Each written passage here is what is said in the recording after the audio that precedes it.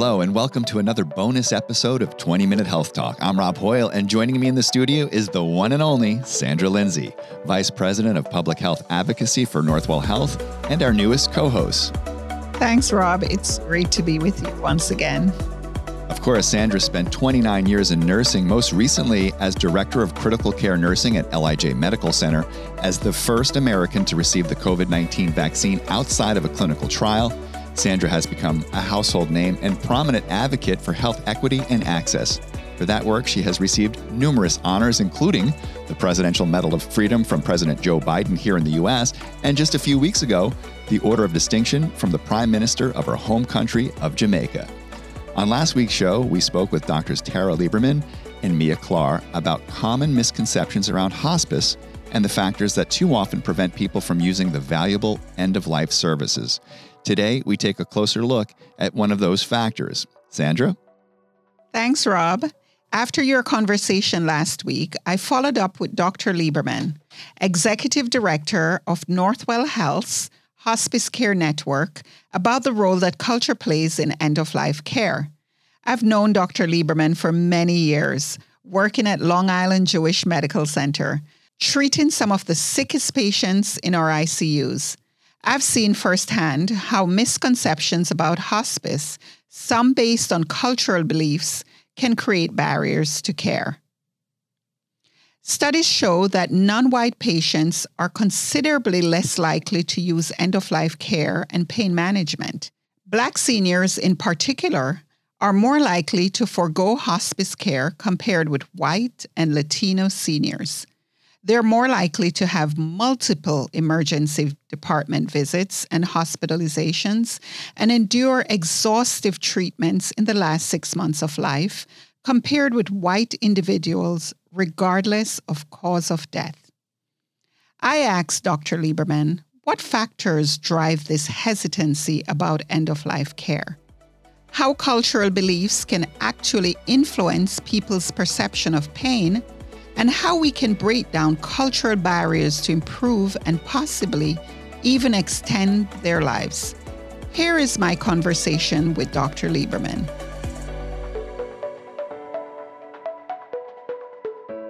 Dr. Lieberman, welcome back to 20-Minute Health Talk. On last week's episode, you talked about working closely with patients and families to understand what's meaningful to them. We know that certain cultures are less likely to use the service. What are some of the factors driving that hesitancy? I think there's a lot of different cultural beliefs and understandings that as a practitioner, it's really important to dive into understanding around what is meaningful to them. There are opportunities for mistrust in the healthcare system, given past experience for some cultures. There's an understanding of pain and how pain can be appreciated by different cultures and how it could be treated. And then there's also just the idea of having a conversation about death in different cultures, which can be taboo. We know that the perception of pain can differ in various cultures. Can you talk about that and how that can impact care being delivered through hospice? So pain is a very subjective feeling, and those in different cultures may exhibit pain in different ways and may appreciate the way pain is being affecting their medical condition. So some cultures, when experiencing pain, may feel as though it might be a sign of weakness if they exhibit any pain. So they try very hard to be stoic and not exhibit any pain. Some cultures may feel that the pain that they're experiencing is the faith is part of their faith, and this is the way that God would want them to be experiencing the disease that they're having through pain, and to give them medications would lessen their relationship with their faith. Other people will feel that pain can influence the way that they are being cared for. So you might want to talk to them about what that means to them, if medication is appropriate, in some cases, they may not feel that because they want to feel the pain, because that to them may feel as though they're actually getting better. In some cultures, that's what they believe. So there's just so many different thoughts around what pain means to different cultures. Some may also see that they're sleeping more after getting pain medication and may see that as a sign of, well, we're hastening their progression to death. Yeah, I think there's a lot of misconception about medication for pain, that they feel that when giving it, it can hasten someone's life and that they could pass away sooner. When in reality, we've never proven that medication will hasten someone's death given in an appropriate amount. So, a lot of education around how to provide the appropriate dosage of whatever medication you're giving the patient, and so that the loved ones understand that this is really about decreasing suffering and not hastening the death of a loved one. In many cultures, speaking about death is off limits, as you mentioned before. In my Jamaican culture, we often associate hospice with giving up on our loved ones. In the South African culture, it is believed that speaking about death will make it happen faster. Japanese and Iranian cultures avoid the discussion altogether, and some cultures believe that God, not a physician or any other individual, decides when life ends. What do you say to individuals who hold these beliefs or avoid having these discussions? I think that it's very important to first understand the belief and understand where their thought is. There's a lot of cultures, exactly what you're saying, is that speaking about death is a taboo, that it may bring that coming on sooner, or it may upset the patient or their loved ones. And so there's a lot of avoidance. I think it's important to talk about what matters most to a patient and family when their life is getting closer to the end. And not talking about the specific death, but how do we acknowledge and elevate their life when their lifespan may be getting shorter. And not to say that the person is going to die in a week, a month, 6 months, but just to say what would be meaningful to you and your loved ones when you are getting sicker. And that's how I try to frame the conversation, more about when someone is sick, has an advanced illness, and maybe having a lessened lifespan.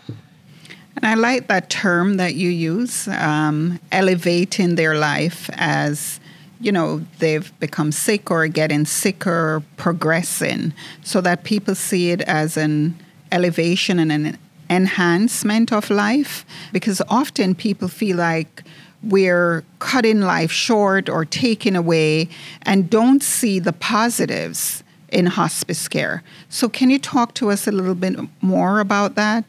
Yeah, I think that's also a misnomer, especially with hospice. Many people feel that going to be on hospice means that we will give up the treatments, give up the hope, giving up the medical management. But reality of it's really elevating and expanding someone's quality, their comfort, their relationship with their families, relationship with their culture, spiritual leaders, etc. And I think that we need to change the idea of what end of life looks like and what the care of hospice looks like as more of a support system and a way to elevate their quality.